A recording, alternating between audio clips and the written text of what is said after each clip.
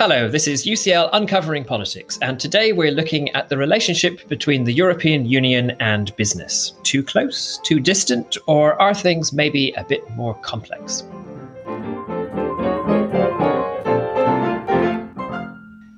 Hello, my name is Alan Rennick, and welcome to UCL Uncovering Politics, the podcast of the School of Public Policy and Department of Political Science at University College London. How the European Union relates to the world of business has long been a matter of great contention. Scepticism towards the EU on the right of politics has for decades been fueled by the perception that Brussels is a bureaucratic regulation generator with little understanding of how business operates. On the Eurosceptic left, by contrast, the EU has been seen as a capitalist club, in hock to big business, incapable of seeing the interests of ordinary people. So which is it? Or are things, in fact, as is usually the case, rather more complex? How has the relationship between business and the EU evolved over time? How does it vary from sector to sector? And what does it all mean for policy outcomes? Well, a new book sheds much fresh light. Called Business Lobbying in the European Union. The book is co-authored by UCL's very own David Cohen, along with Alexander Katsiitis from the London School of Economics and Mattia Vanoni from King's College London. And I'm delighted to say that David Cohen, who is Professor of Public Policy here in the UCL Department of Political Science and founding director of UCL's Global Governance Institute, joins me now to discuss it. Welcome, David, to UCL Uncovering Politics. And let's start with a kind of basic question. Your book is called Business Lobbying in the European Union. What do you mean by business lobbying? Okay, well, thank you, Alan, for inviting me to talk about this book, a book that's been some 20 to 30 years in the making. So hopefully some insights to give you. Well, it's a £1 billion business. Lobbying in Brussels is a £1 billion business.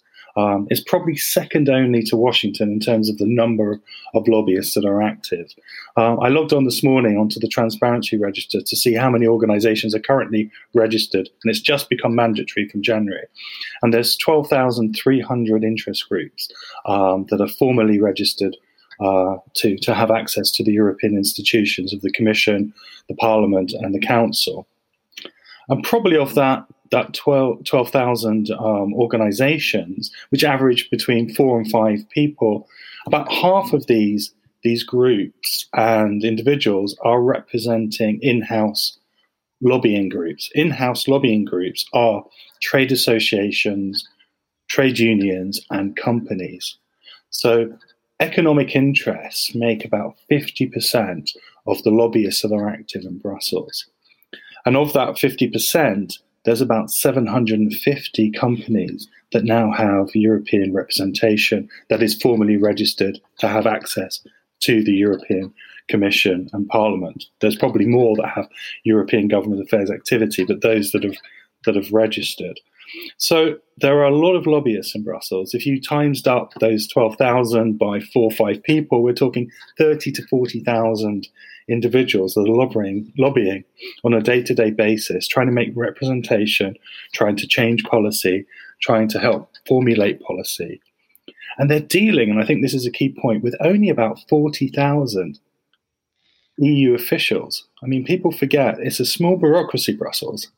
The Commission and Parliament and Council Secretariat probably make up about 40,000 individuals that are making policy. And if you factor in many of those are also translation and back staff, the actual policy-making staff is quite small. So this creates an interesting dynamics. It creates a sort of resource dependency where business wants to influence regulation. It wants to drive forward the single market and the norms of regulation. And the Commission and the Parliament and the officials that are making policy need inputs. They need expertise because they are understaffed. Directors are often driven by one unit and a few people.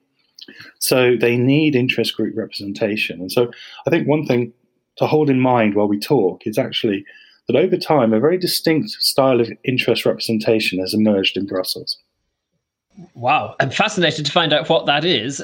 Let me leave our listeners slightly in suspense before we get there, because as ever, as political scientists, we want to answer these questions through some kind of rigorous methodology, and we want to ensure that we know what we're claiming based on good evidence. So you've described there a little bit this huge complex world that you're studying here. How do you go about actually getting a handle on what's going on in there? I mean, it sounds like a gargantuan task that you have given yourself. It is absolutely. It's a huge task, and it's been a lot of fun. And it's been, as I said, 20, 30 years of studying this.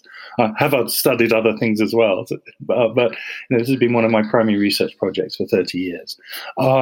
And over that 30 years, I've set out to map the nature of the firm's political activity at the macro level, basically trying to assess how firms have supplied, have behaved, have changed, and have evolved in response to changes in treaties, single market, Maastricht, Amsterdam, Lisbon. Each of these has changed the institutions of the European Union and the locus of activity, perhaps for companies. Have they shifted with Maastricht and Amsterdam towards the European Parliament more, for example, as trilogues and an oversight of the Parliament has increased? Did we see a shift towards direct action and political engagement with the Commission, with the creation of the single market, for example, which removes qualified majority voting and so forth, created the old style blocking in the nation state and meant the companies had to be more proactive and reactive in dealing directly with Commission officials. And of course, with the creation of the single market, the 300 directives that pushed and launched the single market. So created incentives for companies to come and lobby and participate.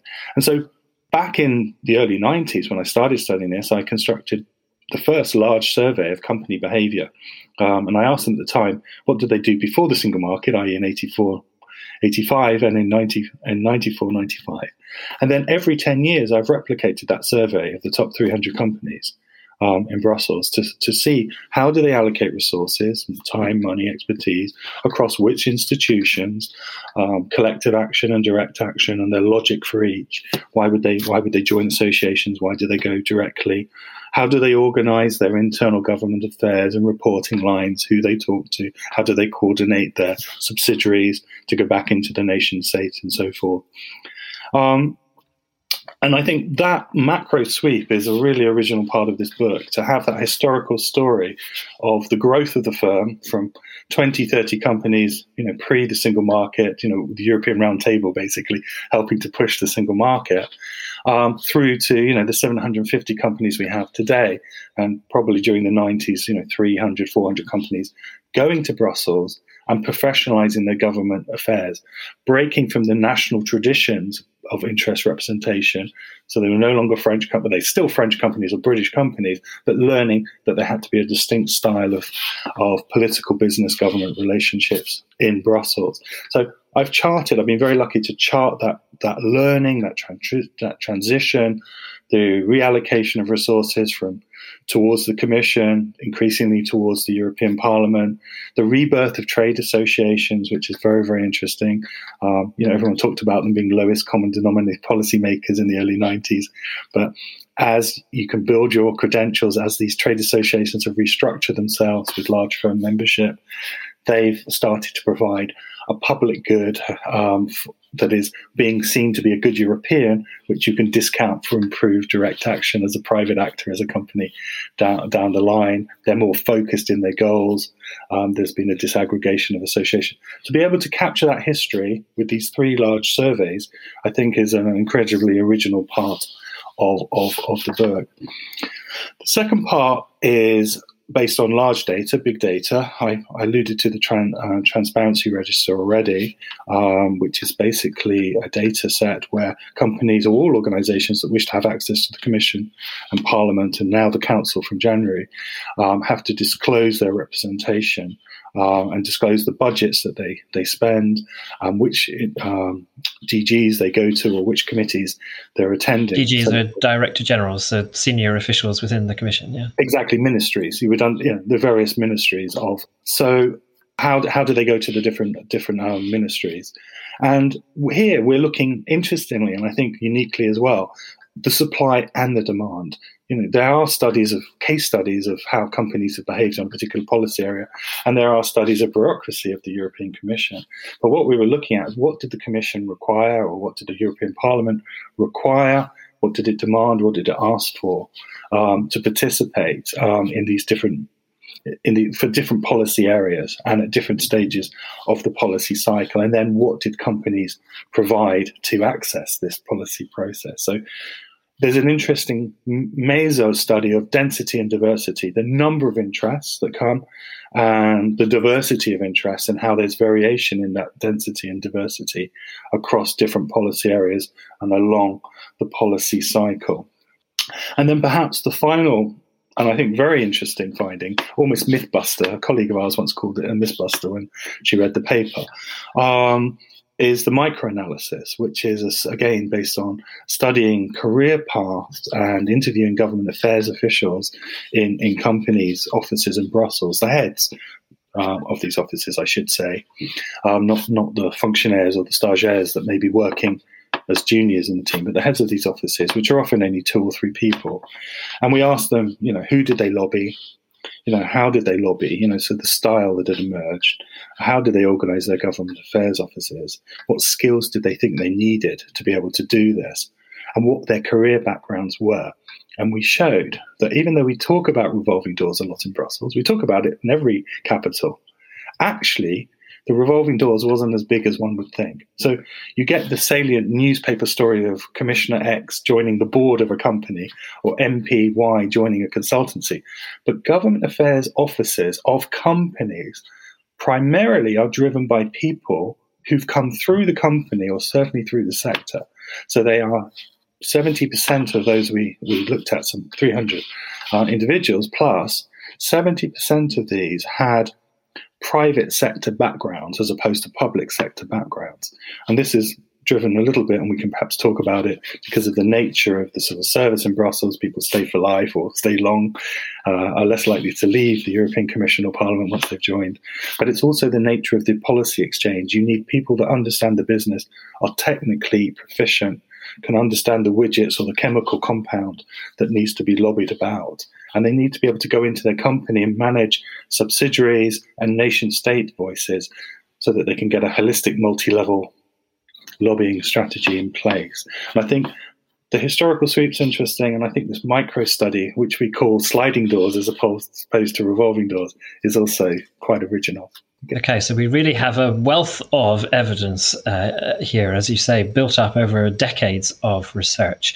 And you've given us some insights there into some of your findings, particularly about the nature of the people who are involved in this lobbying activity. Can you say a bit more about your kind of core findings? What you hinted earlier on that you find this distinct model of business lobbying and relationship between the EU and business. What is that? Okay, absolutely. So, as I said in the sort of preamble just a moment ago, we've seen a rise of direct action. Direct action exploded in the 90s with firms creating these offices. We went from the sort of 50 offices pre the single market to some 200 plus and now 750. So direct action at the European Commission increased. And with treaty changes, as I said, increasing use of the European Parliament as well. So maybe 45% of all their political resources are going into direct action. And that's interesting. And some of the logic of even using the trade associations is driven by them trying to build goodwill and reputation for their direct action. It's a sort of almost discounting reputation building. So you participate in collective to get good direct. And this direct action, I think, needs to be explained as a distinct style of business government relations. It isn't like Paris, it isn't like London, it isn't like Berlin, which have their own institutional structures. This is based on credibility and trust. So the currency of influence in the US is perhaps finance, campaign contributions, knowing the revolving doors, your political capital of knowing the president or the heads of the various agencies. In Brussels, it's about technical input. It's about being credible and trustworthy in the consultations. Because as I said, EU officials are in place for a very long time. They have a lot of discretion about who they talk to or don't talk to. Yes, there are formal consultations, but there's a lot of pre-talking before consultation calls go out, as we all know in policy. And even when consultations happen, there is some discretion about where you put the emphasis and where you put the weight. So Commission officials are looking for technical input to legitimize their policy. They always have these trade-offs as a commission, which is seen as a regulatory state. They have to justify their policy. And they justify it in two ways: input legitimacy and output legitimacy. Input legitimacy is about being involved in consultation, being seen to be talking, so having the widest sort of. But the output is about having good policy that can work, that can be implemented and can be delivered. And so you need to have grassroots participants involved in this. And companies are one of the key, particularly on market regulatory standards or market creating standards or production standards, are going to be key interlocutors here. So they want to work with those that can provide that technical information and can provide it in a trustworthy way and of a high quality way. So they want to talk to people that are engineers, that are scientists, that understand the true nuances, the unintended consequences of a piece of policy. So I would say that one of the key findings, and it's something we talk about a lot at the beginning of the book and at the end of the book, is the currency of influence is the reputation of these government affairs officers to be good technical output legitimizers. That's fascinating. So you're characterizing the system as really quite kind of technocratic.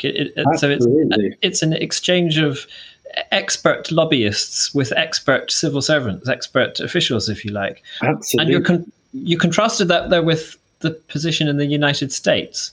I mean, I guess my question is, which is the unusual one? Is the EU typical of other governments, or is the EU really something quite unique? Well, I was going to come to that later, but absolutely. I mean, I think it's, the way I would characterize the EU is it's a regulatory state. I am an ex-student of Nino Mayoni, who was the godfather of the phrase "the regulatory state" for the EU. But I believe, and I can see this in operation. Now, we talk about democratic deficit. We talk about the Parliament replacing or facilitating more democracy within the policy process, and we do explore this. Actually, leads nicely, thank you, into the MESA, where we try and look at the nature of the policy and the policy cycle and see, will we see different degrees of mobilization? Will we see different densities of types of interest groups, more business or more civil society or NGOs? And where would we see this?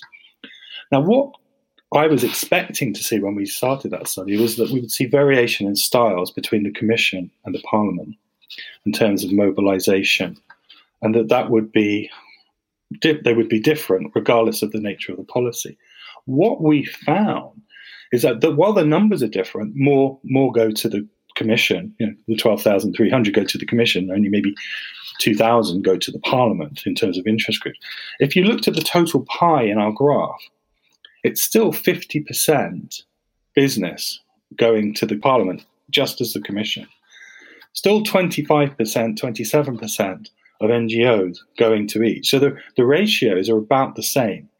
Now, what's interesting here is the number of actors that were active in the Commission on the business side are the same. It's the same firms as trade associations going across to lobby the policy cycle. But when we look at the NGOs, some of the NGOs are embedded, often because they're funded by the Commission, in the Commission, and we see different NGOs, perhaps not all, but the percentage of new entrants in NGOs is greater in the European Parliament.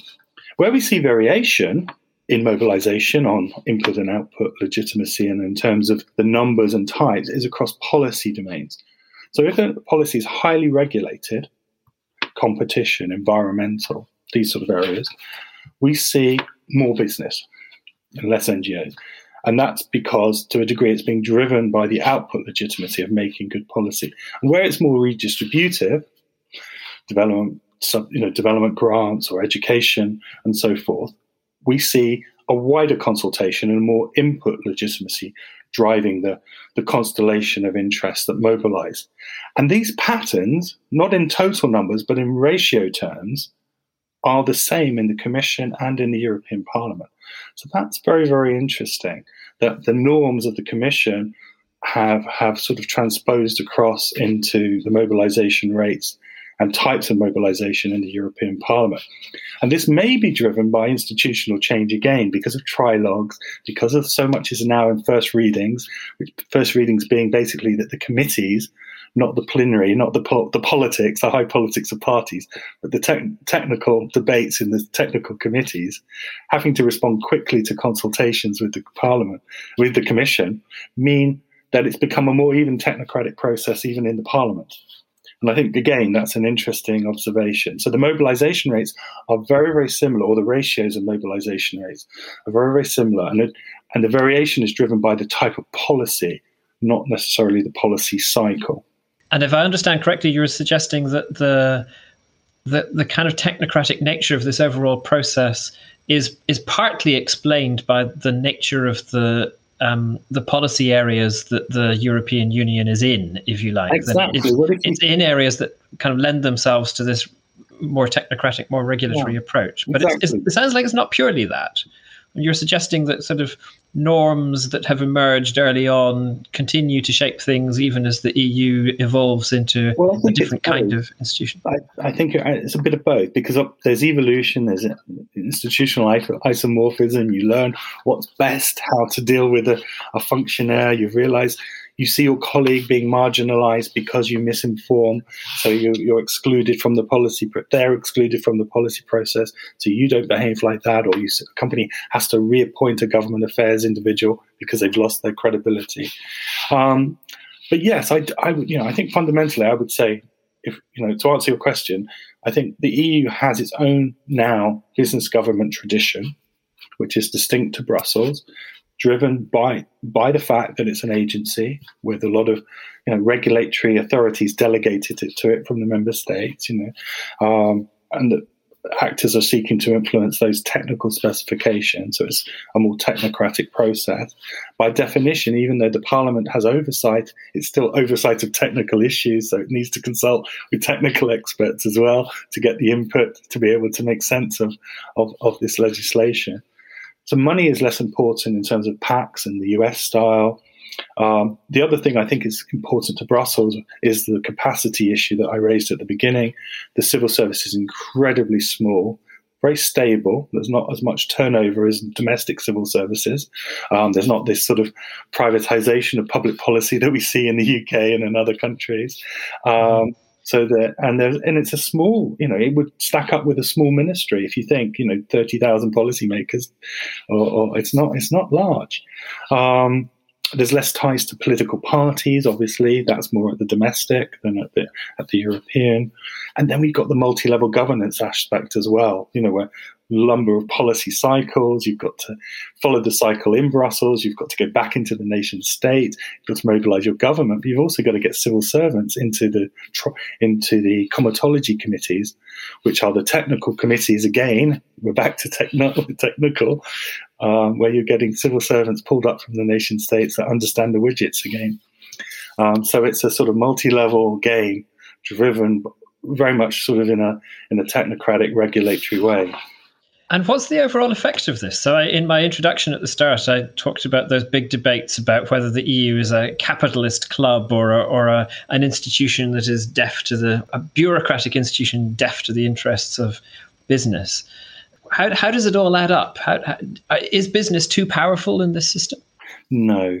I mean, I coined the phrase elite pluralism. I didn't coin the phrase. There is a phrase, elite pluralism, and I apply it in the context of the EU.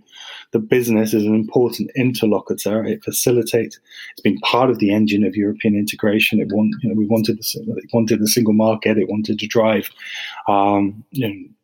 market creation, and market regulations and production standards and so forth, and get the economies of scale that could bring. So the Commission agenda, or the European Union's agenda of integration, is facilitated by working in a functional way with business. But the EU is aware of the risks. It needs the inputs. It can't make policy without. But even domestic regulation. If you went to Ofcom, you would have a similar probably conversation going on. They need to talk to the Telencom companies. But they try and manage the risk, and they manage the risk. There's been the creation of the Transparency Register. It's one of the most full interest group registers in the world. It's it's about to become mandatory. It was voluntary until January. There's various conversations going on in Brussels at the moment. It's been expanded to the council. They want permanent reps to also declare representation and interest mobilization. That will be interesting, because then you get into national codes of conduct and the spillovers there. So there's a code of conduct of behavior. So it's, as well as the Transparency Register, there's a sign up to a code of conduct. But of course, it needs more teeth, and we need more sanctions to make this work. There are still loopholes. You, for example, a phone call to an assistant of MP isn't necessarily logged. You going to a meeting would be logged, but your phone call to an assistant wouldn't. So MPs logging these informal conversations needs to come into place. The same with Commission officials. But overall, I think they are attempting to have codes that at least show some transparency in behaviour. And then the other thing I would bring out is, it isn't always elite. As I said, there's a sort of chameleon pluralism. Depending on the policy area, we see different mobilization rates. And they fund a lot of groups. The Commission funds a lot of societal groups to mobilize at the European level, to overcome collective action problems of being mobilized at the European level. So actually, we see a lot of civil society groups that aren't always mobilized in national capitals, because the Commission funds the creation of these groups to participate in consultation and dialogue. So I would say they're very aware of the risk. I would like to say they aren't captured. It's a two-way process. And actually, sometimes you could argue there's reverse capture, because many of the government affairs people stay in their jobs as well a long time, and they buy into the European project, and they become very much of the Brussels milieu. And occasionally companies actually have to pull their people back to Bonn, London, Berlin, Paris, and remind them of who they're working for. Yeah, and presumably, and we're focusing here mainly on business lobbying, but presumably there are lots of other voices in this process. So you're thinking about expert information that officials might want. And in terms of environmental regulation, for example, presumably there's a whole green lobby in Brussels working away as well. And Absolutely. Yeah. First of all, if you looked at the book, you'd see the breakdowns for different policies, and you can see large numbers of NGOs and civil society groups mobilizing across all policy areas, even highly technical areas of climate change regulation. And what's actually quite interesting is, because the Commission is overloaded, is understaffed, sometimes these NGOs actually operate almost like gatekeepers. They facilitate, you have to actually create coalitions. You'll have high energy users against low energy user business working with NGOs or civil society. Cheaper good for civil society, a green NGO for low energy users. And so you get very interesting advocacy coalitions forming. And sometimes the NGOs are actually the gatekeepers. They're the ones that are helping the company or the organization legitimize their voice. So you get very, very sophisticated coalitions forming. And we have some nice little vignettes through the book of case studies where this happens. Fascinating. Final question. Could national authorities learn from how things are done at the EU level? Would it be better if policy making at the UK level, say, were closer to how it's done in Brussels? Yes, that's a very good question. And it was a very heated conversation a few years ago in Brussels. Brussels, as I say, has led very much on this transparency register and been, I think, quite ambitious in its early days, and particularly as we move towards the mandatory, though there are problems of oversight and teeth and enforcement and what people really disclose and what they really do. But at least it's an attempt. And there have been discussions in national capitals about this. And at this present time, there's very limited introduction of these transparent. Germany has a very, very weak, very limited transparency register. The French have introduced one, again, quite limited.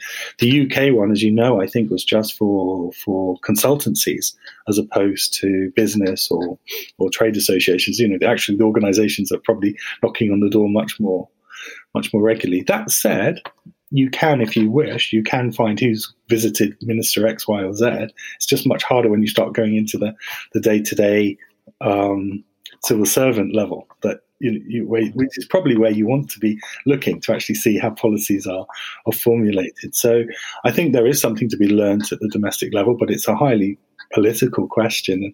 And it was one of the reasons why the Council took so long to agree to it being mandatory for them as well. Well, thanks so much, David. This has been really, really fascinating. I have to confess, when I saw a book titled "Business Lobbying in the European Union," it didn't set my my heart racing.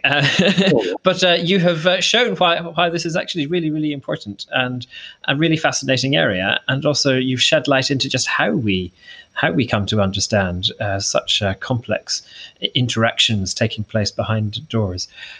So it affects all of this, all our lives. Yeah. Every regulation that's coming out of Brussels, and that, still, even with Brexit, will touch us for a long time in the UK.